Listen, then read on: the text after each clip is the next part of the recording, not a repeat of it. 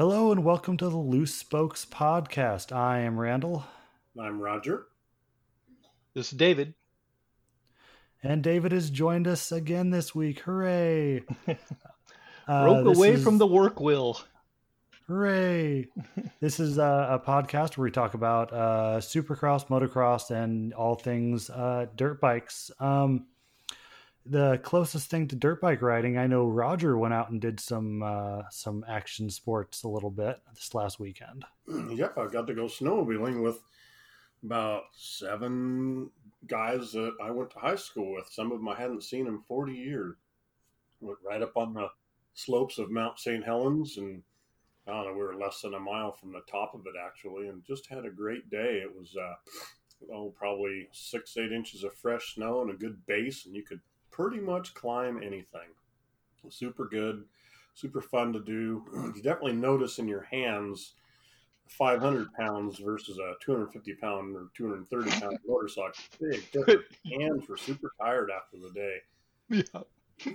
But it was super fun. Good day. The weather was good and just a lot of fun hanging out with old friends from way back. Anybody have a snow bike? Nope. I have not had the opportunity to ride one of those yet. I'm dying to ride one. I saw one on Craigslist over the weekend that was like $1,500. It was on a YZ 450. $1,500. I almost wanted to buy it just to just to have that huge skid in my. It sort of depends on how old they are. Right, again, it sort of depends on how old they are. You know, if you go too far back, pretty much before about 2015 or 16, they had a lot of problems with them rideability problems, and some of the drive bearings where they would only have one drive bearing on the chain side, and it would just take them out and it would bend them up. Stuff. They're pretty. Well, I'm sure after about $7,000 more, it would be in good riding condition. It would be, yeah. But there are some, you can get like 16s and 17s for maybe $2,500. You can get things that are rideable. But that's actually not too horrible. It's not too horrible. But, I'm going to ride one first before I even try. And if I really like it for what it is, then it doesn't really matter. I'll get what's going to work good. The Yetis are like $9,000, and the timber sleds, you can get them for $6,000. You could spend $7,000. So they're considerably less money, but honestly, they look like they work just as good. I've only watched videos. I have not got to ride one yet, but I don't know if I could ever justify $9,000. The motorcycle's enough money. That's enough to justify. But anyway, it's definitely something I want to do. I wonder if you'd rather have it on a 2 or a 4-stroke at the end of the day. 4-stroke. Yeah. Only because of the tractability of a 4-stroke. A 2-stroke's just going to spin the heck out of the thing, which, works for snowmobiles. But I still think that that's what I would want. When I was up there, plus you got there was a guy on a Yamaha, I don't know what displacement was, but it was a 4-stroke snowmobile. And we were going off this uphill jump. And mine's got pretty good snap. It's an 800. And I could launch off that thing, but he could launch probably twice as far as I could, off the launch. Wow. It's going brat, the quickness of it. And that's where I think that a 4-stroke might be better with a timber sled just because of that snappiness. For playing around, it's not going to be the big hill climbers. It's not going to be like a snowmobile. You're not going to have a 200 horsepower snow bike. It's just not going to happen. But you got to use it for different things. But for playing around, I think the snappiness would be better. Well, plus you got that 2,500 foot elevation gain thing going on, and having a fuel injected engine is probably a lot better than a carbed 2-stroke. That's true too. That's true too, because it adjusts for itself. A lot of times you might leave the parking lot at 3,000 feet and you could end up at 7,000, where fuel injection is going to do a lot more adjustability. The carburetor's not going to do any. Yeah, exactly. Well, you guys spent a lot of time on carbureted snowmobiles and didn't have too much trouble. No, actually, my sled, for instance, it does adjust its jets with elevation, because it is a carbureted sled, but it does have a system on there to adjust for elevation. One that a dirt bike's not likely going to have. No, not. Well, hold it. Now that you brought that up, have you guys read about the KTM fuel injected carb? Carb. Fuel injected carb. It's a carburetor, so they've got a carbureted engine that has injected. So I imagine it's like a atomizer or something like that. But the thing about it is it adjusts automatically for elevation. So it works just like fuel injection as far as its automated, real-time mapping engine. It's, fully electronic and all this stuff, but it's a carb. I have to go look this thing up. I read about it probably, I don't know, last summer, maybe into last year, somewhere in there. I have no idea. The closest I know about that is I know some of the street bikes that are supposed to be more vintage looking, like Triumphs and stuff, have fuel injectors and like throttle bodies that are made to look like carburetors. I've seen that, but as far as a fuel injected carburetor, I mean, I know they have fuel injected 2-strokes now. Mm-hmm. Yeah. The thing is about the carburetors in all current motorcycles, the injector itself, it's not like a diesel where it's injecting into the cylinder. It does inject into that throttle body, sort of like a carburetor works, but it does inject into the throttle body, which then goes down into the cylinder as opposed to a diesel where the injector's in the head. Yeah, I think you just nailed what I probably should have said. You're right. Actually, no, I'm not sure. I seem to recall it said carburetor, but I have a suspicion it's more like a so what they have AFI. They have something called TPI. It's transfer port injection, and it's something that KTM put in for emissions specifically. So it kind of does a little bit of both. Less smoke, it says. Seems like it would require quite a bit more kind of reading as far as what it actually does. Yeah, that is what I was thinking of. Yeah. But it is substantially more expensive. Yeah. To run. Yeah, that's exactly what it was. I recall reading about, but recently I've been thinking about dirt bikes again, and I've got another life change coming up here, and I'm really hoping it might include getting back on a bike, although I'm not too sure I can do it anymore. I'll be honest with you, diabetes is no fun. And I am always fighting with my energy levels now. And Raj, I don't know if you remember this, the last few times you and I rode together at China Hat, when we would go, I don't know which trail number it was, but there was a couple sections, I think on the east side, where we were down to kind of like a little bit of a valley, and there was just these constant switchbacks, like that tree farm area up there at McCubbin's Gulch. But there was just this windy thing that just went back and forth in circles, and twice when you and I did that, I got seasick and pulled over, and one of the two times I threw up. It turns out that my dizziness was happening because of my blood sugar level. Oh boy, that makes sense. And that was an early indicator of my diabetes, but I didn't know it at the time. So years later, I don't know, 5 years later, I actually was diagnosed as type 2, and so now I'm trying to do this whole blood sugar thing, and I am constantly fighting exhaustion and just finding any kind of energy level. So I don't know if I can ride, but I really want to find out. I'm sure there's a level. You just have to find what's appropriate for your body. Maybe you can't go do a 40-mile loop anymore. Right. Maybe you're confined to a 12-mile loop, and maybe we can go out and ride, and we can do a 12-mile that comes back to the truck, and you can rest and kind of get your levels back, and then we can swing back by, and you can do the last 7 or 8 miles of the loop, and you got a time to really break in the middle, and you can still go out and ride. Yeah, you just have to do it. Got to figure that out. That's one thing I love about McCubbin's Gulch and China Hat. Well, just any of the riding areas we go to, because you just find a small loop and you just chill out. Do a little loop, come back, have a sit down with a beer or something, which I can't do anymore either.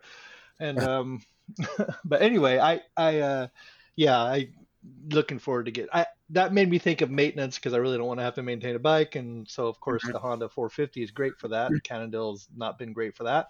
Don't want the two strokes. So I don't know.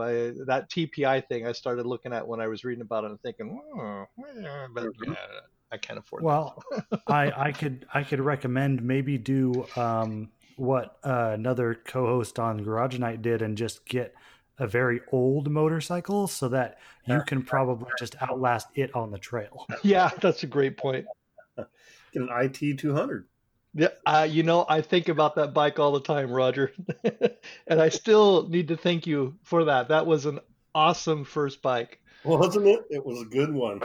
It was a great bike. What was that bike? We'll go into that real quick. What was this bike? So this was, of course, my first bike. Roger found through an acquaintance. Is that right? Yeah, Northwest Machine Works. Jerry at Northwest Machine Works. It was his wife's motorcycle, and she rode it once, maybe at McCubbin's. This thing was in great shape. Oh my God, it was awesome. On it, but it was in great shape. What was it, 77? 80? No, 86. 83. This was the last year of the front disc rear drum IT 200. Okay. And I mean, it was in super good shape. Yeah, we cleaned up the carburetor on it, and man, you were off and running. Oh yeah, you broke that clutch free. Remember that? You were screaming that bike up and down your road in front of your house trying to get that clutch to break free because it was all froze up. That was awesome. That was one of the best bikes I think I've ever had just because it was so easy to maintain and and I could go anywhere. I really can't remember, other than having to develop a skill, that bike couldn't do what I wanted it to do. I can't remember one time. But I wasn't really, doing tracks very much and stuff. But I mean, I had it. I took it. I rode it at Washougal. I rode it at PIR. I rode it at what's that place out there in Longview? The track out there, Longview, right? It was just Longview Raceway. Yeah, something like that. I never went out. It's a decent track. If you've never done it, you ought to check it out. But hey, Roger, can you check out that link real quick that I put in there and tell me if it's anywhere near that bike? This is, let's see, I'm looking at the podcast thingy. Oh, chat area? Yeah. If it was anything like that bike, because that's a bike that was owned by one of the still looking for the chat area. Oh, type here to chat. Okay. A garage number. I don't see your chat message. From our website. What I'm referring to is on our website. It's not like that one. That's a DT. XT. Yeah, 86 IT 86, not 83. 86 IT 200. IT 200, yeah. Randy, this picture is about that era. No, this is a 79 or 80 XT 250 is what you're showing me a picture It's of. an 80 or an 82. Or an 80 and an 81, I should say. XT. Yeah, so I was wondering how close it was to that because for those wondering, if you go to the tinydogpodcast.com gallery and check out Bike Night, about 6 pictures down or so, there's a blue Yamaha, and that's owned by Jeff Tracy of Garage Night. And so I was trying to see how along the lines it was to that. Oh, I got a picture of me at the ISDE with that thing, so I'll pull that picture up and send it to you. Oh, that was at one of the last times we ever did. What's the one out there at the horse thingy? Oh, outside of Tillamook Mountain 2 Day. Yes. Got the flying. I'll find that picture. That's a treasure. Yeah. Hey, you send them over here. I'll put them on the Instagram where everyone can take a look at them. God, I would love it if they would bring that back, although I would never do it again. They've talked about it. They really have. Oh, really? Yeah. That'd be awesome. There is talk about it, but I wouldn't do the big run 2 days. They got to have an old man class now. Yeah. That's even the old man class is going to be a beater. Those hills around that place, holy mackerel! Yeah, if they get wet at all, those hills are nasty. I could do 50, 60 miles a day, but not the 120. And I think it was 262 miles together that one year. Between. Jeez. That's a long ways. Awesome. In those conditions, I mean, it wasn't easy riding. What are you riding these days, Randy? Are you on a 450? Yeah, I'm on a 450 and I'm kind of back on a 250 again as soon as I get the carb cleaned out. So in my move, I was able to get two of the bikes down. I've got the 05 Honda 450R and the 05 Honda 250R. Okay. So I've got 205s. them.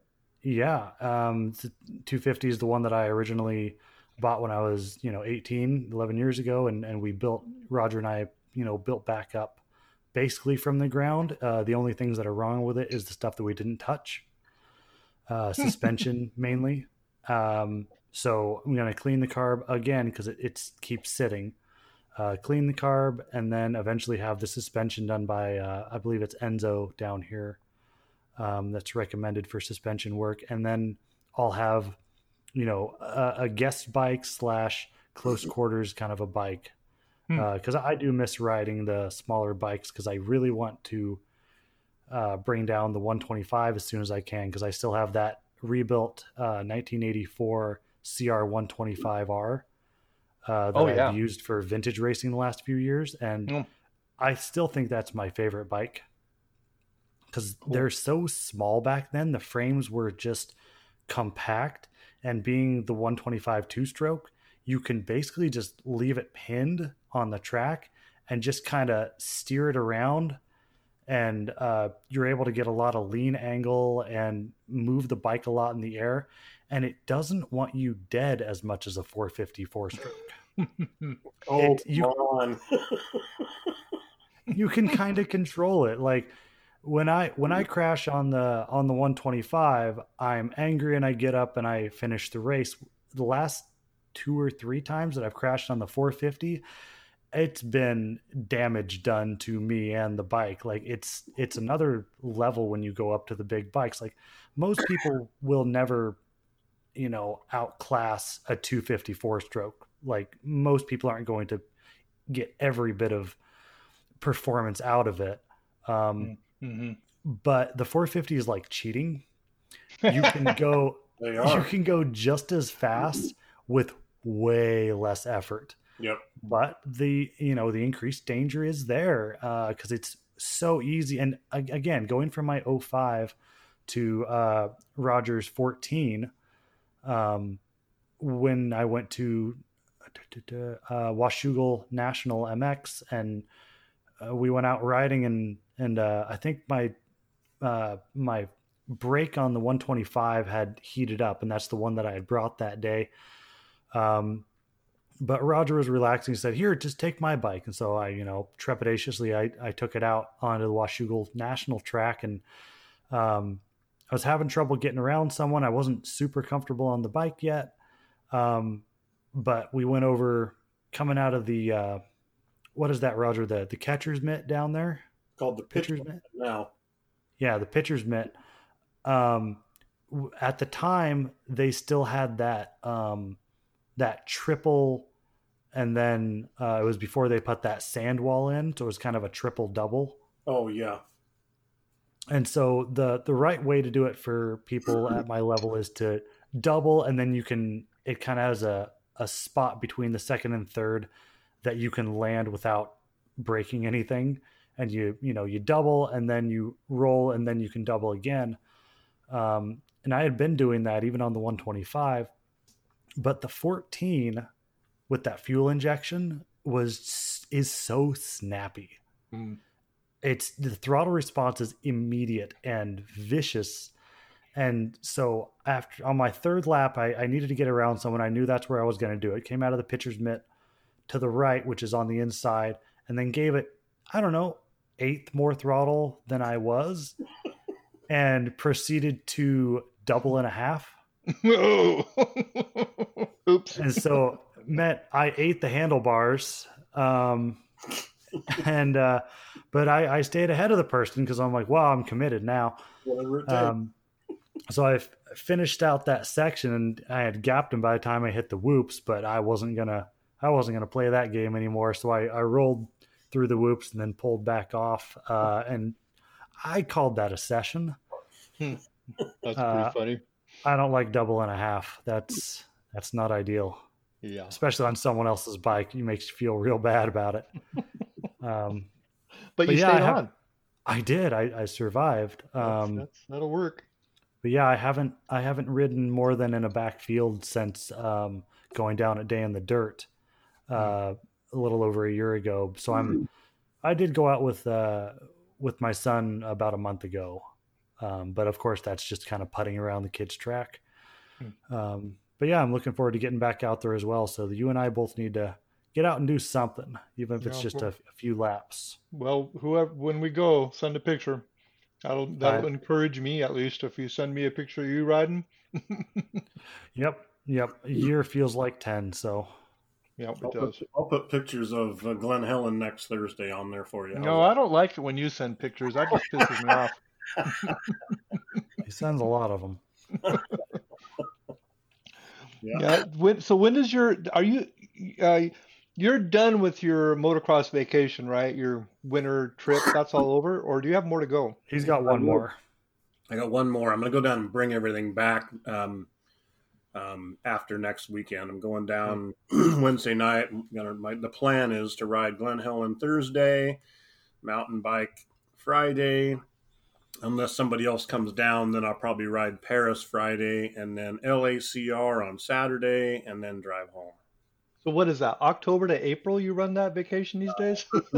First November to end of March is kind of what it's been. Okay, I'm pretty close. Yeah, pretty close. I mean, that's when you can't ride here, so why not, That is a way to work it. That's awesome. It's an inspiration, Roger. I'm glad that you're pulling that off. I've found ways to do it that it's not super expensive. It's, it's affordable, and boy, it's so worth it. I mean, because for those who don't know, you take your pickup truck and your fifth wheel Weekend Warrior down and you leave it in California, and then you fly back, and then you're able to work and then just take like basically extended weekends, very extended weekends, and fly down, and all of your stuff is at an RV park, and you pick it up from the RV park and you drive it to all the different tracks around and to A2 and stuff, and and you have all your stuff down there. And it's not, I've been down there a couple times with you. It's not prohibitively expensive to do things that way. No, but it's sure worth it. Okay, so have you checked off everything on your track bucket list for California? LACR is the only one I haven't been to, and Cheney Ranch. I'm getting LACR this time, and Cheney Ranch I have connections, but I haven't pushed them yet. We got invited there. Rachel and I did probably 4 years ago, but we couldn't make it. I don't remember why we couldn't make it. So it's invite only to Cheney Ranch. You have to get invited. So, but like I say, I have connections. I can get an invite if I just push it a little bit. But I'll do that next year. I'll get it done. But I've hit all the tracks and all the off-road areas down there that I've heard about that were good. I've been able to hit all of that. And now I'm also trying to learn the decent mountain biking down there. But really, that's going to be in the summertime up at Lake Arrowhead, where the really good riding is going to be. But I don't think I'll be down there in the summertime. There's just no need. Not with the mountain biking we have here and Whistler and stuff like that. It's just no need. Yeah, Oregon already has enough mountain biking. As a North Texan, I can tell you there's a really good mountain biking in Oregon. Yeah, and there's nothing in a lot of other parts of the country, as I've seen with my eyes. But that's wonderful. Did you guys happen to watch the races this weekend? Well, of course. Yep, I did too. So let me guess, Roger. I should. We should talk fantasy yet, right? we can if we want to right now. If we want to lead in with that, that's just fine. I just want to know if Roger even considered changing his picks after watching qualifying. I changed him a couple weeks ago when Zach got hurt and Cooper got hurt, but I think I might adjust my fifth place guy. But you haven't changed it now in weeks. I changed it a couple weeks ago. Okay. Yeah, Or I after make his- him. When I make people him check it every week a when little people bit. got At least hurt- think about it. When people got hurt, I changed it, but I've only changed it once since the start. Okay, well, Webb got hurt 4 weeks ago. No, 4 races Arlington ago. was It was Arlington, which was 3 weeks. Arlington, Georgia, Daytona. Oh, okay, it was 3. Okay, okay, all right, I'll go with it. The number. I cannot believe that you still got the highest score and you didn't change your picks. And of course, that makes sense because your picks are pretty good. But anyway, it's really disgusting to watch the race and the whole time go, yeah, Roger is gonna frickin' beat us again. Well, He didn't even do anything. to be fair, he didn't get the highest points this week. I didn't? No, he- like you have the highest points, but you did not because earn the most points. You're right, because I have Jason Anderson in third, and I should have had Cooper Webb, huh? Hold on, who got the most? Jessica did. Oh, that's right. So, and I think Jess- Cheryl's was Jessica trying to. earned 90 points Ooh. Okay. this week. Roger only earned 74. Oh, I thought Roger did a lot better than that. We No, thought this he week- did like. Oh, there it is, 74. Okay. Yeah, you Okay. earned 83, so you did better than him. Yeah. Okay, and I even did better than my wife, which is incredibly unusual. Cheryl only got 69 points this week, so you know, an off week for her because she's pretty clear in second. Yeah, pretty clear. Yeah, I love watching my statistic there on my overall rank continuing to plummet.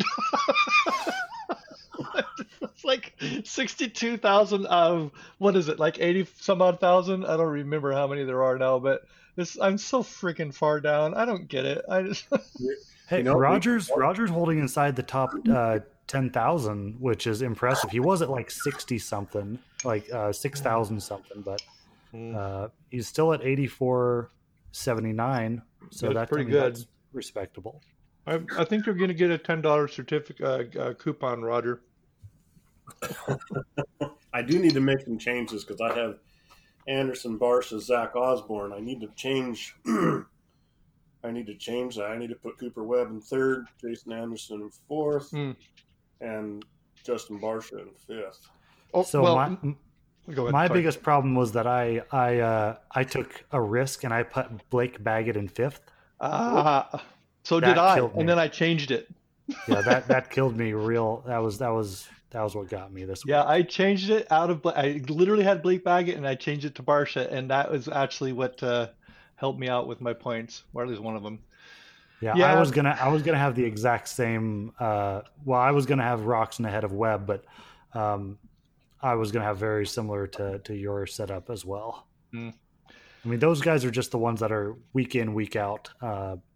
You can count on them for top fives. Well, what was really bad was I thought for sure I was thinking about Roxon. I thought he's gonna peter out. He's gonna peter out. So I put him in fifth, and then after watching the qualifying and just his freaking aggression level, which was rivaling Webb's best aggression level, I went ahead and put him up to third, and I was still wrong. So I felt a little guilty about putting him after Webb, but yeah, I really think Roxon he's not back to his old form, but he may have gotten past his arm pump and his old getting tired thing. Yeah, he might have. Yeah, I mean, I was really impressed with what he pulled off at that race. and what he even did at the end after Eli got around him. So that's the whole Stuck with thing. him. That's the whole thing. Is I was so disappointed watching Tomac take 2 seconds a lap out of his lead. Yeah, it was. It was amazing. I love it. That made me so much look forward to this motocross season. Eli is going to tear it up. It's going to be But awesome. even he said that he stopped thinking. He just turned the throttle and just went. But he doesn't- And I don't think he can do that outdoors because that's the entire season is doing that. You can't ride at that level all the time. You think he's going to bust his what was it he broke the first time when he did that on the Honda? I think Crashed he won't ride that hard outdoors. That's a rarity. That's going to be when he needs to. That's a gear he can find. You're but right. I think the fact that he caught Ken so fast is Ken was thinking long term and going, if I go that fast, I will break. Yeah. But when he started following Eli, he found some lines, but I think he decided, no, I need to show that at least for a couple laps I can do this. If he would have done it one lap sooner, maybe he could have held on. But yeah, I think you're right. I was really, though, I mean, it reminded me of what he was doing when he was on the Honda. What was that, 4 years ago, 5 years ago now? Yeah. And it just looked awesome. Yep. He was doing such cool things, jumping in all kinds of directions. He was like doing a little what do you call it when you lift your wheel up and then you set down in between the two jumps, and I don't he was playing around on the track, not a wheel tap. He was doing a thing where he'd wheel you over the first and this was, I think, the section right before the sand. No, the sand was. Oh, he'd pull a Wilson where he would basically eliminate an entire whoop, basically. And then he'd jump across the track, left to right, to get into a new lane because he was trying to get past. I think that was when he was following Webb all over the place. The guy was doing. It's like the track was his toy. It was awesome. Yeah, he was tearing it up. I was really. We were yelling down here. I think we woke up the kids upstairs, and Jessica ended up having to leave to go put them back to bed. Of course, we were yelling because Cheryl was trying to beat Roger on his picks for the. And then, it turned out so. Did you guys have the same thought I did watching, especially around, that right-hander where Roczen got past? At one point, it was Webb. I believe it was Webb and Tomac and Anderson that were all backed up together there. Yeah. And I just kept watching them go through that inside line and then kind of bounce and then double. And I was thinking their corner speed is severely lacking compared to what they do in MXGP. That's where we're losing it, is their corner speed at Daytona was not great. That first big left-hander after what was a sketchy whoop section, they were hitting that really aggressive, but the rest of the turns, I mean, I'm not on the bike, I'm not on the track, I didn't see it in person, but it just seems like our corner speed is simply not there. Everyone brakes a lot longer and then tries to accelerate out versus, the global thing is to just keep it on through the turn. And I wonder if someone could figure that out, kind of like Tomac did, I think it was 2 years ago, where he just stayed on the pegs. He never put his foot down and had this amazing corner speed for about 3 motos. So what they're doing there when they design the track is that inside line is so much shorter. If you notice, there's a big gap at the apex of that turn where when they take the outside, they're having to go way to the left to come back. And when those lines come together on that jump where Roczen actually tipped over, it's so much further around there. That's why they're trying to equalize that, making it kind of an even line, if you will. But I assume that's what the big hump was for on the inside of that. Mm-hmm. Right, it was. That slowed it down into that. And then, but the reason that they were taking that so much of the time is they were protecting the inside. You don't dare leave that inside open when somebody's literally right behind you like that, because they're just going to come across and block you. They won't even use that line. They'll go straight across it to the outside and then cut down, and you have to hit the brakes. That's why they kept taking that inside, to protect from being passed. And that, heck, several times through there when Tomac was behind Webb, Webb would kind of chop the throttle and Eli would bounce off his back tire. Yep. I saw that. And that was funny. What that does is that creates a gap. Even if that gap is a foot or 18 inches, by letting off and letting him hit, that creates that gap. That's how close it is. You've stopped their momentum, and you're now deciding the pace for the next couple of turns. You're going away. It's the equal reaction thing. You're bouncing away. They're pushing you down the track. And does the KX have electric start now? Oh, yeah. Okay, I was just wondering because I was thinking, if he was hoping to stall Tomac's bike, That would be a trick, especially you gotta, like I know the KX250s, watching them kickstart those a couple weeks ago, Yeah.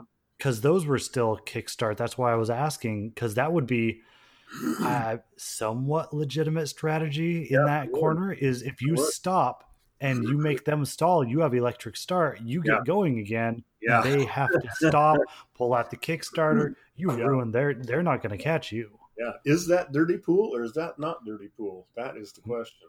Man, that's a loaded question. I don't think it's polite. I don't think it's good sportsmanship, but it's fair. It's not against any rules. Don't follow someone that close. Find Yep. another line if there's a chance for that to happen. Be on the clutch. Yeah, it's funny you're talking about the slow corners. That one corner that you're talking about with the hip right as you're coming into it, and it was really, really tight, and everybody was basically coming to a complete stop. Yep. That was one of the ones I saw Eli one time actually jump it. Did you see? Just one time, he hit that little hip jump, and he basically skipped over. Right, he went onto the platform above the rut. And I think it turned out it didn't work out, so I never did it again. But he kind of jumped up over it, came over the to the just outside of the apex of the corner, and then kind of spun around and slid out. But it was that corner. We were joking around about how everybody was coming to a dead stop, but the corner right before that was similar. If you took the inside line and it was totally flat, people were still coming to an almost dead stop on that corner. They were going. And I couldn't figure out why. It didn't look slick. The rut was really deep. Is that what it was? I don't know why I didn't see that. Both of those turns, the ruts were really deep. But yeah, they were peg draggers. Yeah. I would agree with you, Randy, except for that I think there's a couple people who are always really good at corner speed in the States, and they were good there. Roxon is good in the GPs. He looked normal. He didn't look any different there, and I didn't think that he really had too much of a corner speed advantage over other people that normally have good corner speed, like Baggett and Anderson. There's a couple others. I mean, actually, Eli has fantastic corner speed. So I don't know that USA's if there's somehow we're training not taking corners fast. I don't think that's like worse than it's been. I just see us a lot more like the U.S. style. Correct me if I'm wrong. The U.S. style that I see seems to be a lot more of it looks really cool when you sit down, you get your weight low, you sit on the seat, you get forward on the tank, you extend your inside leg to put the force down on the front wheel so you have better turn. Yeah.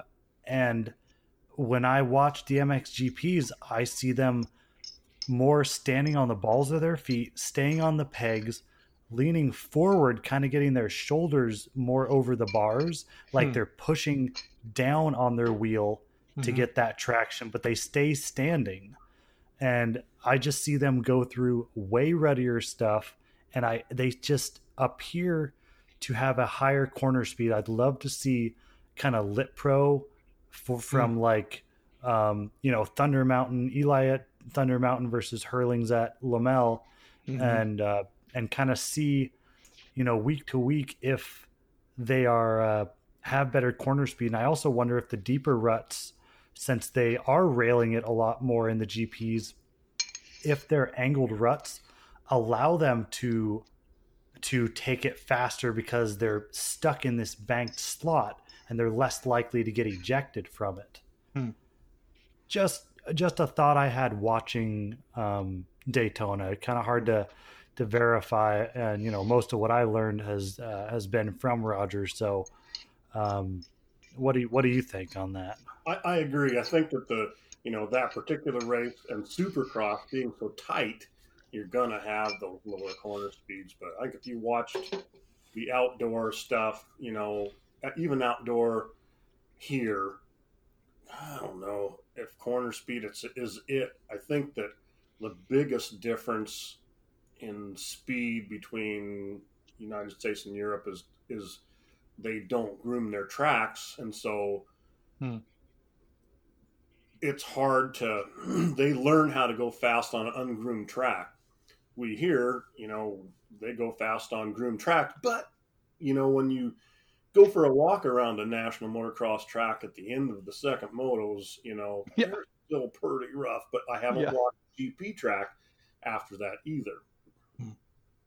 Maybe they're a lot worse. I don't know. But I think that's a bigger difference right there is, just, I don't know though. I still think if you took the top 10 guys from MXGP and the top 10 guys from our 450s and did a series like the Trans Am and Trans USA that they used to do, I think you'd have, 8 of the top 10 Americans running the show on that. You're going to have Herlings and Geitzer are going to run up there with Tomac and Roczen and Cooper, but that would be a good battle. But I don't think anybody's going to really dominate. I think the Americans would win that battle, but I would have agreed 12 months ago. You really see something there, huh? Interesting. After watching the the Red Bud MX Donations, I mean, that was a debacle, man. That just Glenn Coldenhoff was an absolute monster. And we should have done better than that. I mean, I can't think of and they couldn't think of a single reason why we didn't do better. Like at least at like Matterley Basin a couple of years ago, we admittedly sent a B team, and Cole Seeley had a bike malfunction in both motos, and we had issue after issue that year, and no one faulted those guys for it. But this year on our soil, even in the rain, we should not have been outside the top 5 in every race. Right. I agree.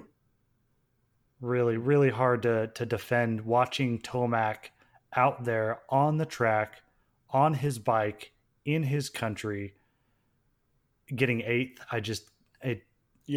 That's not even like getting lapped. I couldn't do it. He had one of those days that he every now and then has. It's amazing to see what happened. I don't know. So I would have agreed a year ago, but now I don't know. Maybe it's the virus. Maybe it's the doggone. Yeah, it was back in October. But other than the beast mode of Tomac, and I actually didn't like this Daytona very much for some reason. I was a little disappointed they decided to shave the whoops down, but I understand the safety concern. So those first 250 motos, those heats, that was horrible. People got hurt, man. It was bad. So I get it. I get why they shaved them down. I just thought they overkilled it. It's like, man, they shaved them so far down they weren't really whoops anymore. That's the thing is in their rush to fix what was a problem, they were almost not whoops. How hard could this be? They got measuring tapes. I mean, really, seriously, you know the distance across they need to be from each other. The height. Okay, there's a little bit of an angle thing, and if you got like a new guy on the Bobcat, he might mess up the angle of it a little bit, which maybe that's what happened. But it seems to me by now they're going to have some way of going out there and measuring it and actually making sure they're to the degree that they know they need to be. Or is this still not that way? Was this Dirtworks that did this? Because I know in the past Daytona has been a non-felled race, and now it is felled this year. So I'm wondering, is it the same track crew that's been, because they've arguably made more whoops this season than any other single season. All of the double whoop sections that we've got, and they've been aggressive but good. Do you think? My thought is they either stepped it up again, like because they've had some pretty aggressive ones this year. Just ask, Hunter's brother. Oh yeah, yeah, Ask Jet Lawrence. yeah. But I wonder if they, just went a little bit too much and overdid it, or if this is a different group of people that simply haven't been building whoops for the last 3 months. Yeah, that's a good question. I don't know. What do you think, Raj? Should they be able to make consistent whoops these days? I would think so, yeah. But you got the potential human error there. Maybe he was working on it and didn't get it done, and they ran out of time, and he went, "Oh crap! Well, it should be okay." 250 guys, 250 guys didn't think it was okay.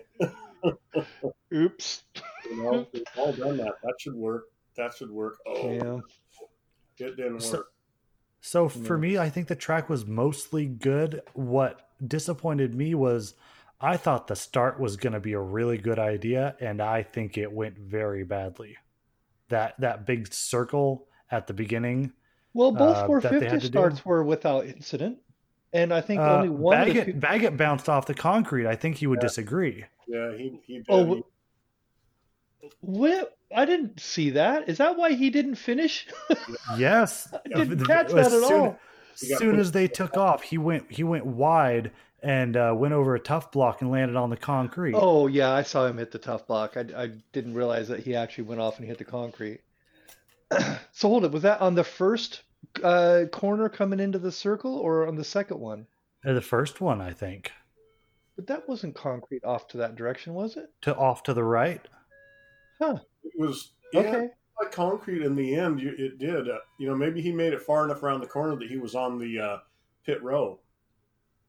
Yeah. So back by where the start was. Yeah, he did not land on dirt. He definitely landed off of the dirt. It's very clear in the video.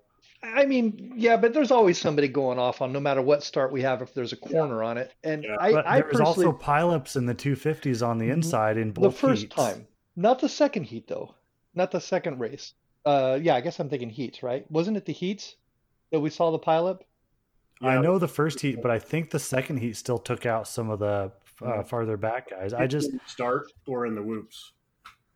In the starts. Okay. I know that they hit the tough blocks, but they always hit the freaking tough blocks. I don't think that had anything to do with the circle. I didn't think the circle added anything interesting at all. It just I don't think it separated people like they were hoping. I think they were hoping that it would stretch everyone out instead of, because otherwise they're all taking off and going off of a triple after a normal start, so there would be no turn. So they had to put a turn in somewhere.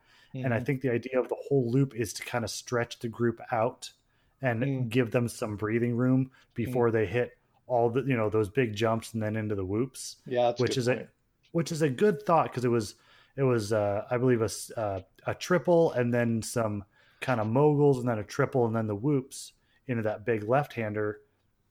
And yeah, you can't have them all just take off, hit fourth gear, and all hit the triple at the same time.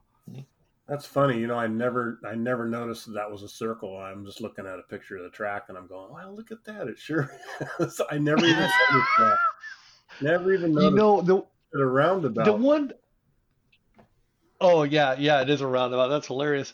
The start that I thought was the funnest change up was the one that they did for I don't know how many years in a row, down there in Vegas, where it was they went in different directions and then they met. The split gates. And they had circles or corners. I can't remember how it worked. I think they went outside the stadium and came back in it and then merged. Mm-hmm. So they started outside the stadium. They came into the stadium, and so they would, rip past each set of bleachers, and then they would come through. They would both make a left-hander, stay separate for a rhythm section, and then come together. Yeah, as they turned right again to go back away from the start gate. Was that just Monster Energy Cup? That was Energy Cup. Oh, that was Energy Cup. Yeah, you're right. And they had horrible gate failures. I think half the gates. I remember that. Oh, yeah, because I was in the stands. And we're like, here we go, ready to go. And then they all take off like, oh, we got to reset. Oh. That happened twice that day. Yeah, one right after another. Yeah, there was 2 gate failures, and we're like, well, this isn't going to happen again. Yeah. Yeah, but I think it's a great idea. It's cool to watch. It is cool to watch, and I definitely would prefer that over the circle. But I don't know. They had. Remember when they did like a 5-foot drop off the start. That was like, didn't really seem to do anything. Yeah. Oh, that half pipe thing. Yeah, the quarter pipe start. That one was weird. I was also there for that Monster Energy Cup, and that was weird. But I think it caused some trouble because it was so slick. It had to be so compacted. Really hauling when they got halfway across the bottom of the stadium. They were hauling. That was just a fast track. Roger, are you thinking that, or are you thinking when they started at the top of the stadium? When they started at the top of the stadium. Yeah, we're talking about the quarter pipe where they started kind of like at the 5 back, feet elevated, and they dropped down like a quarter pipe, like for skateboarding. I do like that too. Yeah, like they did at the Straight Rhythm, same kind of thing there. Like maybe an 8-foot drop or something like that they swooped down and took off. Yeah. If I remember that. Yeah, that was kind of interesting, but I didn't really think it was that. I agree with you, Randy. The circle was interesting, but I'd be surprised if they did it again. Yeah, it wasn't additive. Other than that, I'm trying to think of what else at the race that was kind of entertaining. I mean, it was really cool to see how long Roczen just left everybody and stayed up there, didn't make any mistakes, looked really fast, looked comfortable. I mean, it was awesome to watch him ride like that. Mm-hmm. I really thought Webb was going to try to keep up with Eli when he got past, but he just tanked. That was the thing. He lost touch, and then that was it. Yeah. That was reality. He was still hurting. And he's still hurting. If he could have hung on and stayed ahead of him, then yeah. But once he's gone, he's pretty sure that Jason Anderson's not going to catch him, and so he kind of backed off. But then, of course, Jason started smelling blood and almost got him in the end. Okay, so having seen this, I know we can't judge the tighter tracks from this one race, but is it Eli's year? It's still 50-50 for me. It could really? Yes. Because all right. Roczen is step for step in Supercross. He's there. I really think he's there. He's definitely better at the long game than Eli is. I'll say that I think Eli is in the driver's seat, but his biggest competition is actually not Roczen. It's himself. Yes, sir. Eli Tomac is Eli Tomac's biggest problem in this season. Yeah, but I mean, Eli is still 50-50. That's kind of where I'm at right now. I can't say because I do not want to say Roczen's not going to win this because I can't. I mean, he was 9 points down and week before last happened. Good point. Yeah. So it's just. No, I'm with you. I think you're absolutely right. I think it's still not a done deal, but Eli's definitely shown a different level of maturity. Yep. When we say it's that Eli's problem is himself, even some of that I think he's solved. It's his starts. Yeah. If he could fix his freaking starts. That would help a lot because then he wouldn't have to, break his concentration trying to go through the pack and have mistakes happen. Has he done the 3 wreck in one race thing this year? I don't think that he has he? No, he's hold on. I think 4th is what he's got. See, I really think he's solved that mental mishap problem where he would just lose focus when he got desperate. Well, but I think he lost focus and got desperate on Blake Baggett a couple weeks ago. That was an interesting exchange. Even he said that was way too premature. He shouldn't have done that. And of course, then not long after that, he kills it in the sand because his brain's not focused. And then, of course, he's able to focus and get going. And he did get a 7th at A1. A 7th at A1. But since then, his worst is he's got 3/4. So he definitely can still do that. You're right, Dave. He's got a lot of it cured. He's at Atlanta, he should have got 9th place, but he was able to focus, buckle down, and make it happen, and save a lot. And half a dozen people crashed. Yeah, that's true. He hands it to them, but then they hand it to him too. Because he had the same potential crashing everybody else did. So he really did keep it together on that. Yeah.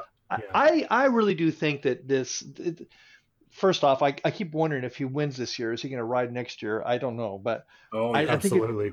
I do think that if he will go for a fourth straight motocross win, which would put him in one of two people, I think. Him yeah. and Carmichael, right? Four Uh, straight? how many did Villapoto get outdoors? Outdoors? Yeah, I couldn't tell you. he got an awful lot. Uh, yeah, he got an awful lot. I don't think he had four straight though, because the one year that he got injured, that would have broke that streak. You're right. I think if he got 4, there was a break in between, and 10 when Dungy won it.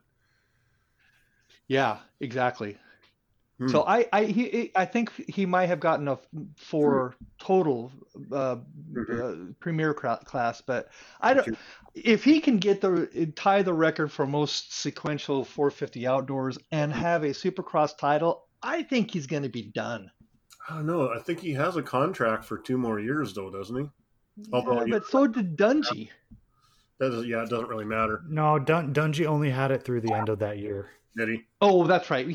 But he canceled the motocross season because he decided not to do it. Yeah. And Villapoto had a full year contract still, and he kind of got out of it by racing MXGP. Yeah, four MXGPs, right? Yeah, and then a broken tailbone. I really think that even if Tomac wins, indoors and outdoors this year, I really think he'll come back for another year because he really right. not. He's top of his game. Yeah, he's not trailing off. I started to wonder that at the beginning of this year, after, Anderson and Webb's winning it. And, when all along for the last several years, it needed to be Tomac or Roxon, and it wasn't either one of them. Like maybe these guys are peaking out here. They're going to start giving up. But no, they're kind of showing the way this year. So I think they both have one more good year out of them. I think they'll start getting beat if they race the third year. Quick question. Dad, you're kind of the moto historian here. Can you tell me, I can only name 2, how many prominent motocrossers have retired in their prime? I can think of 2. I can think of Ricky Carmichael, which is the obvious one. Mm-hmm. He was still leading when he retired. Yeah. And Jean-Michel Bell. I'm pretty sure Roger DeCoster, when he retired, he won his last race anyway. I don't know that he won the championship. I don't think he did. And that was like, yeah, but did everyone think, oh, he could still win the championship this year and next year? Like Ricky Carmichael was, I think he could have gotten 2 or 3 more seasons out of his career. And Jean-Michel Bell came and won 2 and then just poof, disappeared. And who knows what he had still in the tank. But I think Villapoto could have done a lot more. Villapoto was winning everything when he left. Yeah, but he just was burned out. Yeah, no, that guy was always mad. Yeah. But before the Villapoto, before racing 250s and stuff like that, he's a little chubby like Ricky was. Yeah. I mean, these guys just won on their total natural skill and craziness. But when it came to getting in the 450s, they had to get serious. And you watch these guys slim down, get lean, mean. Yeah, that's not easy to do. No, and lost the joy of it. That's an interesting thing about. I remember listening to what you were commenting about, Randy, about stopping riding at the top of your game. I was listening to an interview, a recent one. I don't remember which series it is, but Guy Cooper was talking about what happened to him when he quit racing. And Roger, can you help me remember this? He kind of got ousted by the industry, didn't he? He was actually winning, and something happened with his contract, and he ended up switching bikes, and then kind of never got brought back. I don't remember how the story went. He ended up, his last factory rides were for Suzuki. And I want to say he won for Suzuki in like 1990 or so. And then I don't know what happened. That's when Lamson's started winning after that. But I remember he did trail off faster than he should have. Yeah, he told the story of what happened, and I'd swear it was basically, hey, I'm ready to ride, but nobody would support him. That story rings a bell, but I don't know Yeah. why that was. I honestly, yeah, I can think. So Stanton, he broke himself out of riding, right? Um, right? Isn't that Stanton, or am I thinking of Ricky Johnson? Which one of those guys broke? Ricky Johnson. Johnson broke his navicular, and that ended his career because he tried to come back from that and Right. was like 6th and 4th, and then he just said, "Nope, if I can't win, I'm out." Stanton got beat by McGrath, and that put him out. Yeah. Let's see. Bailey broke. He got broken and left. Yep. Gosh, champion winning people and then stopped riding. I mean, Why they were McGrath just champions. he was getting Oh, beat. yeah, he He was got done. beat by like he raced until he couldn't anymore, and Yeah, you know, until he couldn't win. arguably Yeah. Dungey was pretty much just at the end of his career. There were just faster guys. They were coming up, and he was facing burnout too because he had done that, Alden Baker thing for years and years and years. Yep. And even as a super disciplined guy that it seems like he was, even he was done with it. And I think, I think it was literally everything he could do to just get a 5th and into championship. and I think that Zach Osborne and Jason Anderson are battling the same thing right now. These guys are giving it absolute all, and it's just not coming through because they're facing burnout. Cooper Webb is only on year 2. He's not burned out yet. You can obviously see just by his riding that he's more spry and boom, boom, I'm going to go get him. Anderson is just giving it his all, but there's a block under the gas pedal, and I think it's burnout. Man, I'm trying to think all of these riders that we're talking about that have burnout. I can't find a thread. Cooper Webb, Jason Anderson, Ryan Dungey, Ryan Villapoto. What's the thread? There's some thread here that I can't seem to pull about these hard training kids burning out. Yes, who are also getting championships. So there is that scenario in there. It's not the only thing. All of the people I mentioned are Supercross 450 Premier Championship winners that are burned out. Yeah, I must admit I would prefer, getting a 3rd and riding longer, but I'm not a professional rider, so I really don't know what the hell I'm talking about. Well, when the paycheck goes from $300,000 to $1 million, you're right. Yeah, you're right. That's a great point. A guy like Jason Anderson, the fact that he was able to get that Supercross championship, you can't take it away from him, even if that's the only one he ever gets. Yeah. Take it away from him, and he's, he got rewarded handsomely for that. Probably made more doing that than getting 3rd place 3 years in a row out of that. His story reminds me of Jeff Emig. Just what happened to him when he got the championship and just the overwhelming pressure of having that thing and then continuing to ride after it and, still being fantastic and clearly one of the best in the world, but, not the same level of pace. Yeah, the pinnacle comes off. Who? The pinnacle comes off. Oh, yeah, that's a great way of looking at it. Just kind of no more pointy point on the pin. Because you do have to be up on that ragged edge. Tomac, he rides that ragged edge, but that's just his style, more so than the rest of them right now. Roczen, I don't see him on the pinnacle. When he's going fast, you can't tell. I agree. He rides his own race. Tomac has caught him and passed him a couple of times. And Daytona this weekend was the first time I've ever seen in 4 years that I've seen Roczen actually fight back and try to keep up. Most of the time, it's like, nope, long game. I'm not going to get hurt. I'm going to finish this season and be there in the end. But this time is the first time I've seen him. Okay, we're going to go against Tomac. Yes, I've seen it. When he was fighting for the win against Anderson and against Cooper Webb last year, he did show that. But again, it was for like 2 laps on a standard track. And, he wasn't trying to keep up or beat Eli Tomac when he was on a tear. Yes. This was pinnacle level riding that they were both doing.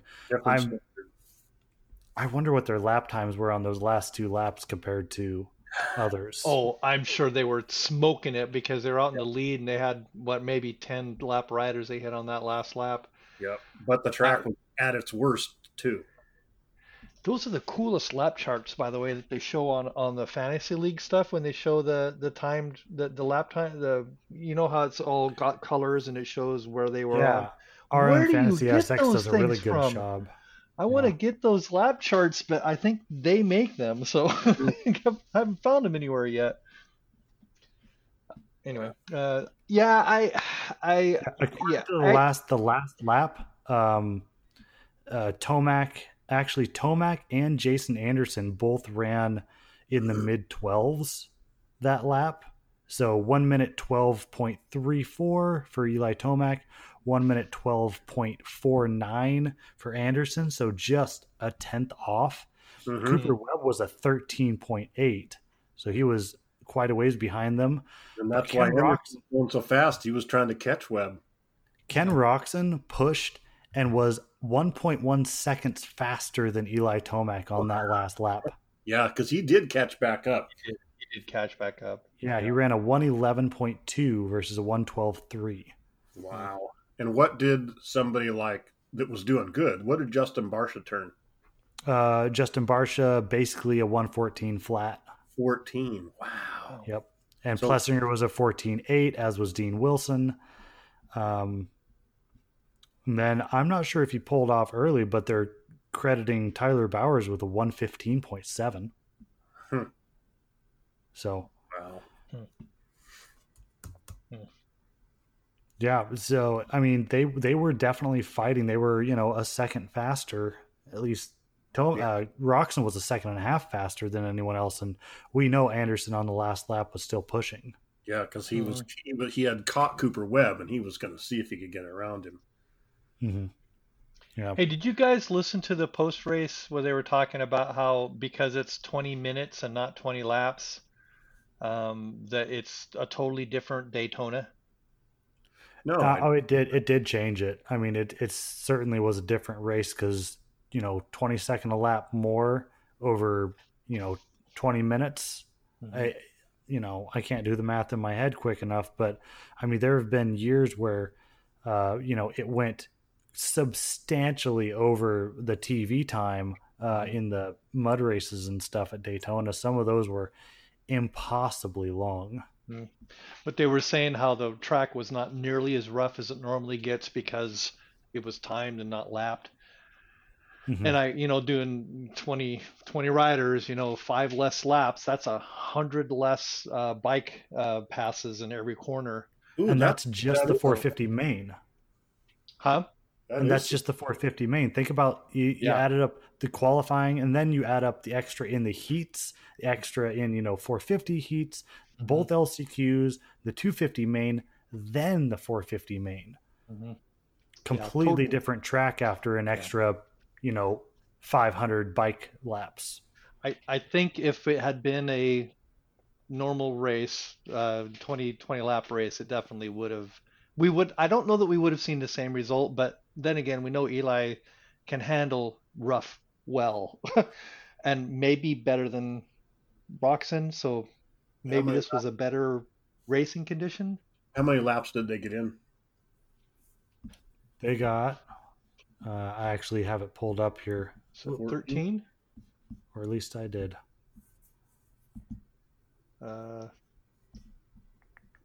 18. Oh, I was looking at the wrong one. Yeah. 18 Which actually, laps. That's not that much less, is it? So two laps times 20. So that's 40 less bikes in a lane than it would have been if it was 20. Well, that's 20 plus 2, though, right? It's when it was a 20 lap main, was it 20 plus 1? Okay, so that's 3 laps more times 20 bikes, so 60 bikes in a lane plus the 250. So yeah, I mean that's still a lot of extra ripping. Yeah, but percentage wise, going from 18 to 20 is not a huge difference. 5%. 5%. Yeah. Huh. You want to talk 250? Yeah, we should probably, we're going up on time. Let's hit the 250s a little bit, and we'll see if we have time for a little bit of news at the end. But let's talk 250s. I think what we need to focus on here is Garrett Marchbanks. Where did he get all that speed? Will he have that much speed in an indoor stadium again? That was nuts. I'm less curious about that, actually. I want to know if he's going to have that at Hangtown. In the outdoors, he definitely jetted away in his heat race and the main event. Just jetted away from the start. Wire to wire. You guys, and did you guys listen to his post race thing? Because he commented about why this was different, and I honestly can't remember what he said. Yeah, I did watch that, but I don't remember. He was just super pumped. Yeah, he was super pumped. And it's more what he's used to, and he's done the the RCSX stuff, coming through amateurs, because it's been there every year that he's been racing now, so he's done that quite a bit. So this is kind of the most supercrossy thing he'd be used to. So this is going to be the least change for him, going pro and doing this sort of thing, and being the more outdoorsy track, which is what amateurs grow up doing, is outdoors. This is where I would see him kind of having his best kind of race would be here. But that still doesn't, that would explain a podium. Him running away from the field and embarrassing Chase Sexton and McElrath, who had a 15-second gap on everyone the first race, and now Garrett Marchbanks had a consistent 2.5 to 3 second gap pretty much all race. Chase Sexton kept putting on drives, and it just nothing doing. Now, remind me so this was his first win ever, if I remember correctly. First heat win and first main win. Yeah. And how many years has he been in now? Because he's been around a while. It's his second year as a pro. Oh, is it only second? Okay. Isn't this his first year in Supercross? Because he started outdoors last year? Second year in Supercross. I'm just reading it now. He's actually the same age as Pierce Brown, and Pierce Brown is just 2 races into his career. Okay. Yeah, it was an impressive ride for sure. I mean, and I kind of remember it, but is he on a Husqvarna? No, he's Pro Circuit. Oh, okay. Yeah, wow. they know what to do with speed. Yeah, no kidding. Yeah, I don't know, until you see it a second time, you don't know what to think, but that was really amazing. Okay, I was wrong. He started at Hangtown in 2018, but he got hurt. He only did Hangtown, Glen Helen, Thunder Valley, High Point, and Redbud, and then he didn't finish that season. Came back at A1, where he got a second in San Diego. In 19 or this year? In 19. Okay. So that was decent. Mm-hmm. So he got a good result, but the rest are very scattered. So yeah, he started in outdoors in 2018. Okay. Yeah, that was almost boring watching him win that. Yeah, I kept expecting when Chase Sexton, slammed his way into second, I'm like, well, he'll catch him, because he's, as me and Roger discussed, I think he's the fastest 250 rider in the country right now, is Chase Sexton. Mm-hmm. I expected him to go to the front. I said it'll probably take him a bit to cut down on the lead. And I watched it go from 3.5 to 2.5 to 1.9. I'm like, okay, a couple more laps, and then back up to 2.3, 2.6, and it just did that for the next 10 minutes. You know who I think the fastest rider is right now who's not riding? Who's not riding?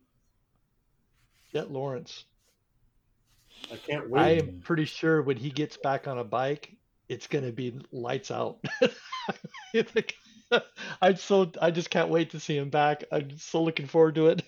I think he's got the most potential, but he doesn't have anything to show for it yet. No He experience. has nothing Yeah, concrete. Chase Sexton's been. I mean, I remember when he did the Monster Energy Cup that first year, and it was like, wow, that guy is going to be great. And yeah, he's proven it. But I think Jet's better. I agree. He's definitely, he gained a ton of confidence that night that he got hurt. Yep. He now knows he should be up there. And see, remind me, he was on Geico, right? Yes. Yeah. And he's going to be on HRC in a couple of months. Oh, yeah, but I heard Geico's closing down after Dungy left. Just kidding. Yeah, definitely. Yeah. Yeah, that was short-lived. Darn it. So, McElrath. What's up with McElrath? Nothing's up with McElrath. He's doing what he always does. He comes out really strong at the beginning of the season, holds the red plate. Everyone likes him. He's a super good guy, and everyone wants him to win, but he starts the season really well and doesn't progress. He's just always as good as he is. He's as good at the end of the season as he is at the beginning, and most people like Chase Sexton, like Dylan Ferrandis, they have to kind of find their footing, whether it's mentally or physically, and then they just get faster every race until they embarrass the rest of the field at the end of the season. And I think it's also a fitness thing. It's, Sexton and Ferrandis are, especially Sexton, is known to be very strong and very, have really good conditioning. And as the weeks wear on, and they're all racing and riding and flying, that kind of stuff can knock you down. And these are people that don't get fazed by it and keeps going at it. And like me and Roger discussed last weekend, Chase doesn't think more than one turn behind him. Like, that's all in the past. And so he's not going to go into next weekend going, I got beat by a guy who had never podiumed or had only podiumed once. He's just, I have a big points lead. I am the defending champion and I'm going to go out and win. And he has no doubt about that because he's just got to win this championship so he can go on to HRC. That's a huge confidence thing there. Huge confidence. Mm-hmm. His head's in the right spot. We talk a lot about, this person just needs to get their head right. They're a very emotional rider. Like, I think that's why Barcia is not up with the top guys. I think it's all in his head. I think he has the talent. I think he has that bike figured out. No one else in the world, but he has it figured out. Yeah. And he could be up there battling Tomac and Roczen every week, but it's his head's not right in the right spot. And I think that's what Chase has. Yeah. What about? Yeah, I like his demeanor. I remember when Charles and I watched him on the Monster Energy Cup that first year, and he was up on the podium talking. He seemed quite in control of himself, well spoken, talked well about other people. I thought he seemed like a really balanced kid. He said he wasn't going to go have any beer. He was going to maybe have some ice cream, though. Yeah, yeah, that was great. I thought the 250 was really not that exciting to watch, other than the fact that March Binks took the lead and never looked back. But I don't know. Okay, well, what about the first lap? That was exciting when McElrath and Jordan Smith had their little tit for tat. Oh yeah, that's right. I'm trying to remember who won that little exchange. No one won that one. They both went down, right? Yeah. Okay. So, Roger, do you remember that? Do you have a thought on how that went down? It almost reminded me of when Tomac took out Baggett a couple weeks ago. Matt was like, I'm getting to the front, and he cut in too early and tried to go square up, but there wasn't room for him to do it there yet. Jordan Smith was too far around that corner. That was pretty much the same thing that Eli Tomac did. They're looking too far ahead. Mm-hmm. Mm-hmm. That you saw something different than I did. how I saw it, they came over that sand jump, and McElrath tried to push him out of the line. Like, you know, it That was early on, clean. and yes, It was clean, but I think 15 feet later, when they came into the turn, hmm I think Jordan Smith came in on McElrath. Like, nope, I am holding, because that's very much on brand for him.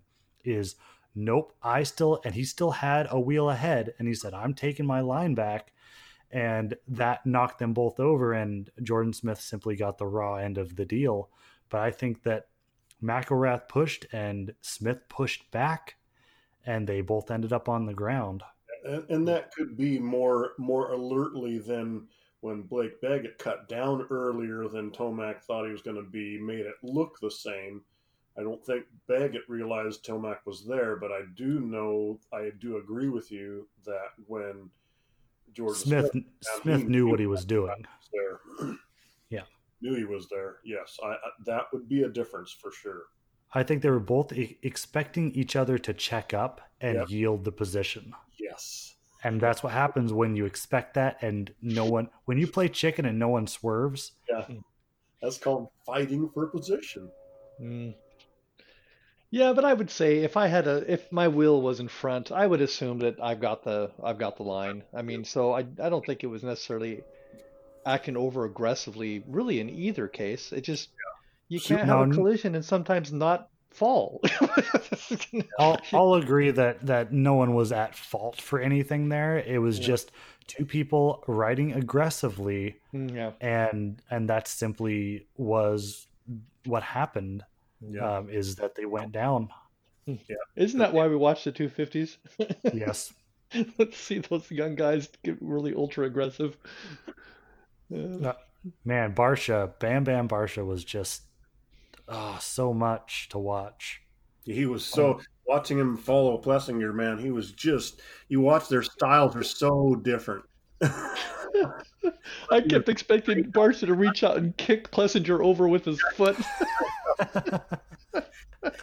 He looks so frustrated following him around that track. His bike is always sideways and Plessinger's is always pointing straight forward. And it's hilarious to watch the difference there. That is a good point. Yeah, Plessinger definitely. Yeah, but I think if Plessinger was behind Barcia, I think Barcia's bike would have been straighter. Yeah. Barcia was going crazy back there trying to figure out. Maybe that says something about how the track conditions were, that Barcia couldn't keep his bike under control and simultaneously couldn't pass Plessinger. He should have been able to pass Plessinger a long time before he did. But Plessinger has also had a really good night in that track. Good speed. It was funny because Barcia would get up behind me, you'd think, okay, he's going to get him, and then he'd make a mistake or whatever, and next thing you know, Plessinger's got some room. Yeah. It was just funny to watch. He was aggressive, trying to get around him, and the frustration was out on his visor for sure. Yeah, that was definitely, you're right, that was a fun thing to watch. Of everything else to watch, that one was pretty fun. What's funny about that is those two guys rode together all week at Barcia's house practicing for Daytona. Huh. So that got them equal speed. You know, they did the same thing that they do at Baker Factory and that they do with Cincerillo and Ken Roczen. I did read something where that Chase Sexton practices a lot on the 450, and they're saying that he at times can match those two, if not go faster. That was match Cincerillo and Roczen? Yes, that was an interesting little read. Who said that? I don't remember who said it, but it was just something I read this week about people talking about at the private practice track that they have there, that Sexton sometimes, not always, but sometimes he's got something for both of them. So in the off season before Supercross last year, so before Chase Sexton won his first championship, I remember watching a video or a podcast interview with Roczen, talking about, and they were talking about his, who he practices with, and how do you think Cincerillo, and what about this Chase Sexton guy, and he was saying the same thing he says now about Cincerillo, good kid, really fast, but Cincerillo or Sexton, Roczen made a point to mention he is really strong. Like, he's like a ripped, like 17-year-old at this time. He's like, I just can't believe his work ethic at the gym and his focus on the track. And he said, you need to watch this kid. And I believe he said it to Wygant. And he said, you need to watch this kid because he's going to be a big deal, and he's very fast, and he has the potential to be dangerous to everyone out there, in a positive sense. So when was this? Right before he started?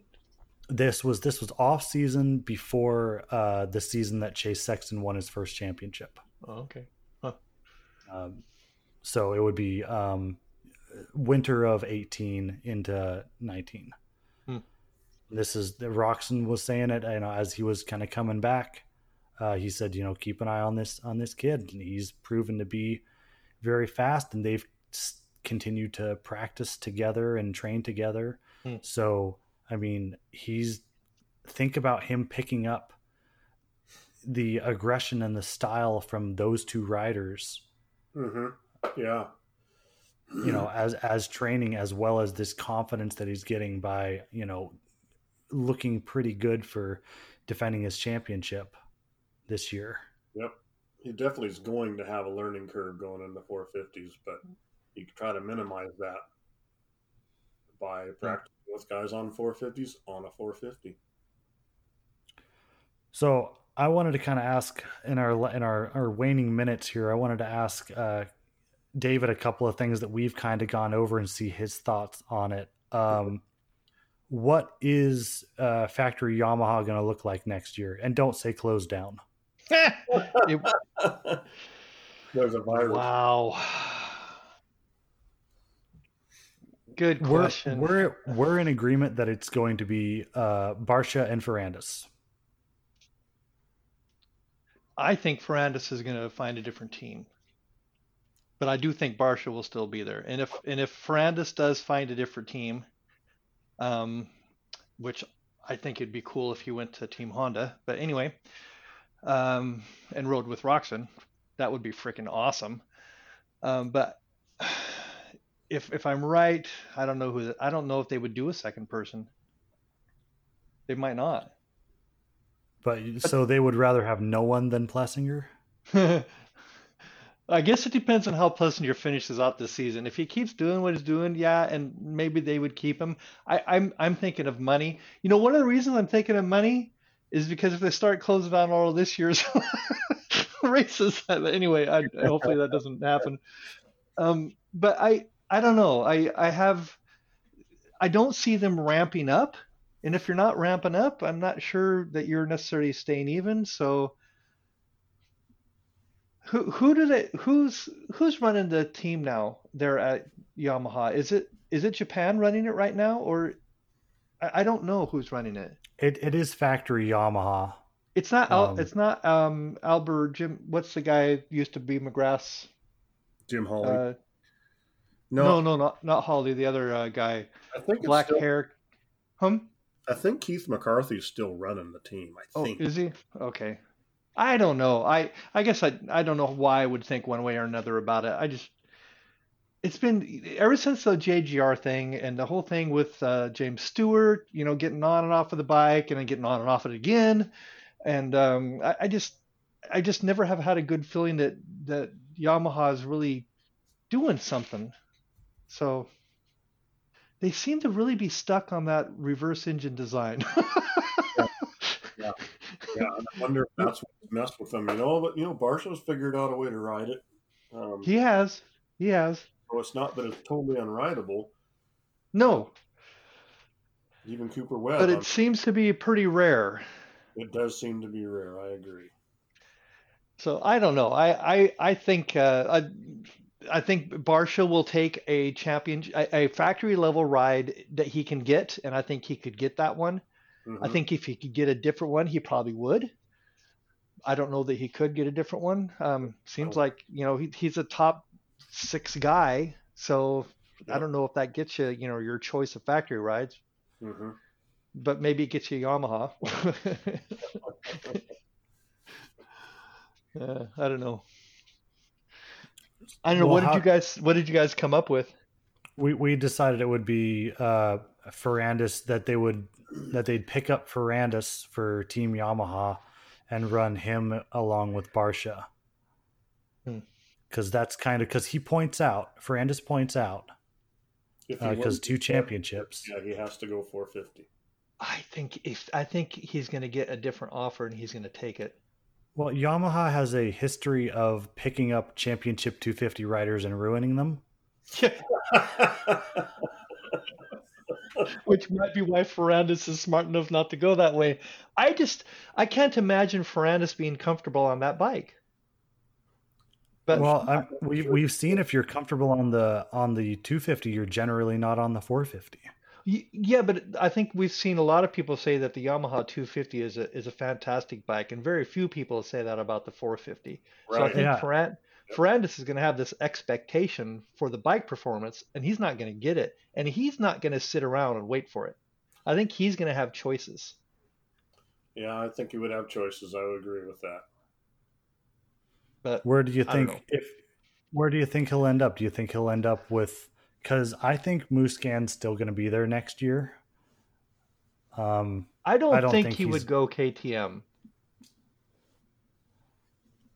Did he ride KTM in Europe? Did he?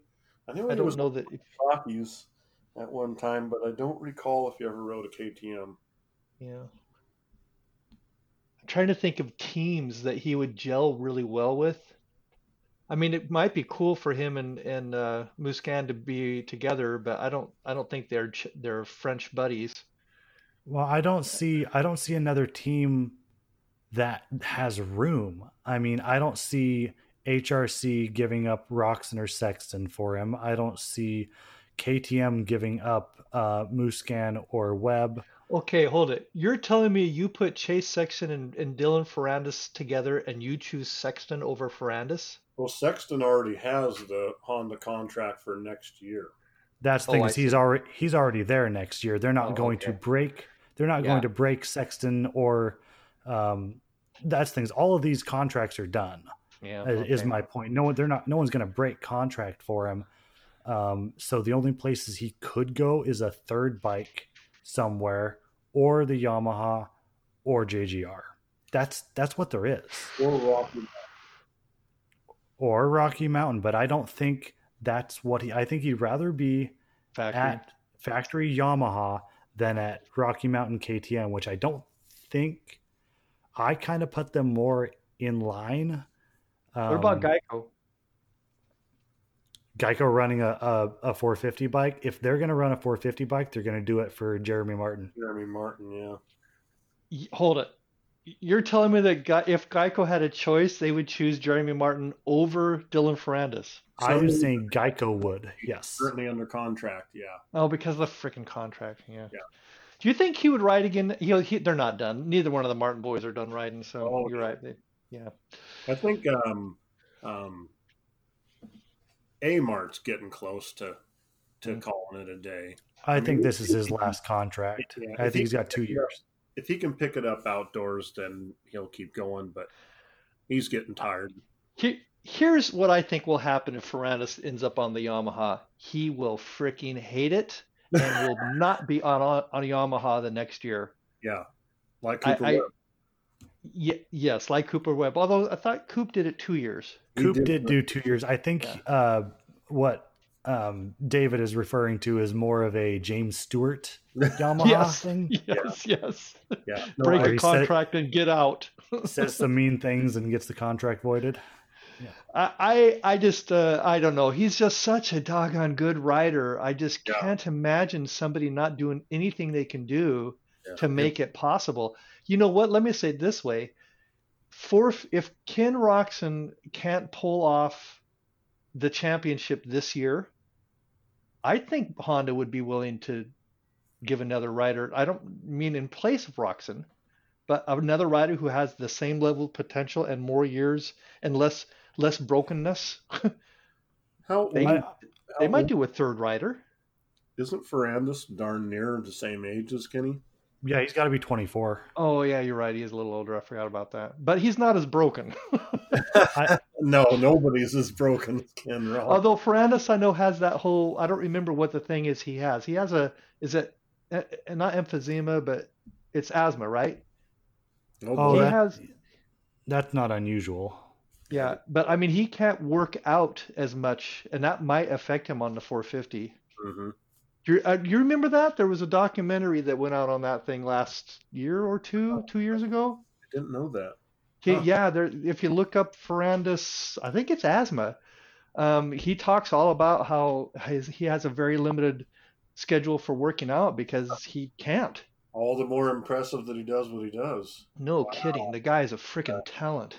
'Cause But you have- yeah, I'd forgotten about that till just now, and that makes me wonder how well he'll do on a 450. wow, that's impressive. You know, he does good outdoors in the 250s. He's there at the end of the race. Yeah. Wow, I didn't. Yeah, I'll have to find that one. If you can't find it, let me know, Roger, because you would love to see this story. It's pretty Yeah. impressive. Wow, huh? Now I'm impressed more. Yeah, I don't know. He needs the best up. He's somebody is going to snatch him up, and it. I'll And say if someone's been trying to talk their factory into giving them a third bike, it would be for him. And I think who should be worried is either Plessinger or Dean Wilson, because if Star could pick up Dylan Ferrandis, they might be one of the most potentially powerhouse teams, especially the chance of Dylan Ferrandis possibly going to Baker Factory. I mean, that could be the silver bullet is Talking Husqvarna. Husqvarna, yeah. Yeah, that would be interesting. I'm not too sure that. Yeah, I don't know why Red Bull has had a third rider for like they did for Trey Kennard and they did for Brock Tickle, but I think with them and Honda putting their weight behind their satellite teams this year especially, I think they are much less likely to pump more money into a third rider because logistically that means another semi. Kawasaki is the only one that might make room for it, but I think with the salaries they're having to pay the two guys they got, they're spending it all. Yeah, I think it's just unfortunately for Ferrandis, this is one of the most challenging times for a team. Like teams are they're already signed. Yeah. If he was up next year, he'd have a better chance. Mm-hmm. Maybe Yamaha for a year or two while he waits for Musquin's spot to open up, or in 2 years, Musquin and Tomac and Roczen are going to be looking on their way out. But at that point, Dylan's 25, 26. Mm-hmm. So he's just in a tough spot. Yeah, it is. Bad timing like Kevin Windham. There's times you want to walk in the room and there's times you want to wait. Oh my God, that's hilarious. On that note, I think I'm going to ask, does anyone have any final things they wanted to talk about before we start wrapping things up? I think we covered everything that I kind of had in mind. No, but I will definitely be. I don't know about you, Randy, because you live in the wrong state, but definitely be reaching out to you, Roger, if it looks like I'm going to be putting myself on two wheels this summer. Still not a done deal. I still have a chance of selling everything, but I'm got some other things going on and switching up. So I'll let you know if it's going to happen. Okay. You have to take me out and break me in. I'll be on the trail anyway. Yeah, you will be.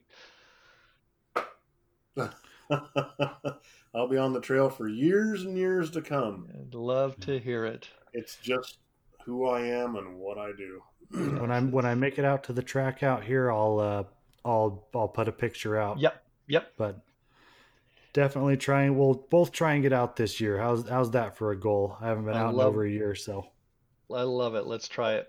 I'll encourage you guys without badgering you. You gotta ride. Once, okay, let me go back to a story. I have a friend of mine that a friend of ours got injured really badly a couple years ago. And this friend of mine I've known since I was 10 years old. And when this other friend got hurt really badly, he was done. He wasn't going to ride anymore. And I went over to his shop and talked to him. And I said, you know what? I said, one more time before you say you're not going to do this anymore, you have to get on a motorcycle, put your helmet on, put all your gears on, and I don't care if it's a parking lot in front of your shop. Go out there and shift from first to second and second to third and tell me you're not smiling. What I mean? And he did that. He still rides today all the time. Yeah. He was going to quit. I hear you, buddy. It scared him. And, you know, you got to be, you wouldn't be normal if you weren't a little bit scared. I almost gave it up after going down on the pavement at Glen Helen. I had to really consider, you know, the 6 weeks that I was missing skin and hobbling around. You know, I got 2 kids. I'm young, like you know, my knees are already not great. Is this the right decision? And, you know, every time I watch a race or even riding on the kids track behind my 5-year-old, I mean, I tried to behave, but I might have railed a couple of berms while I was there. And you know, smile after you did that. Yeah, it's just too much fun to not keep doing, you know, just maybe I'll not do a national level event where there's a bunch of people hungover from the night before. Right. Or you just go out trail riding. You know, I don't care if you don't get past third gear, but you'll still smile as you sightsee and that thing pulls you along. You don't have to be clearing big tabletops. You just have to let it pull you along. It's not a bicycle you're pedaling. It just pulls you along. It sounds good. It feels good. You know you got all your nice gear on, and you blip the throttle a little bit, and you look back, and it tosses some dirt back there. Oh, yeah. Like we talked about last week with Brian and his injury, you just got to find your level and have fun and be comfortable with it. You know, you're not racing for you know, money. Just have fun with it. And we're not gonna sit on the couch and eat good and all that kind of stuff. That's not what we're here for. There's parts of our lives we have to enjoy. And if motorcycling does that for you, do it. Yep. If it doesn't? Well, Randy, I don't know if you know this, but they have a whole section of that track that's on dirt. You don't have to ride the pavement. So. I wish I could have gone around the pavement. Yeah. Yeah, well, I look forward to hearing how it all goes for us. Or at least Randy and I, and Roger, I know it's going to continue to go well for you. So keep us informed. I'll send you pictures next week. But next Thursday. I like it. Oh yeah, you're gonna get your last track off your bucket. Oh, next to last track off your bucket list. That's right. I only have one left that I want to get to, that I want to ride. I might need to ride Hangtown too. It doesn't look too bad. And then you're done with California, but back that's halfway back, so we'll see. That's cool. Excellent. Well, then I think we'll just go through some quick admin and then we'll say good night. Just wanted to thank you guys both for coming on and doing the show. I appreciate it. And we appreciate everyone listening. Check out the Loose Spokes Instagram. I'm trying to be a little bit more active on that. We'll get some pictures up about kind of what we talked about today, snowmobile pictures and the old IT. We'll see what we can get thrown up there. Check out the other shows. If you like automotive stuff, check out Garage Night. And the new Retro Tech segment is a little 8 to 10 minute snippet of automotive history. And if you like video games, check out Just Another Side Quest. And all of the normal things. Definitely interact and give us some feedback, and we'll get back to you. So with that, we're going to go ahead and say goodnight. Cool. Thanks, guys. All right. Good night. See you, Roger. See you, Randy. See you guys.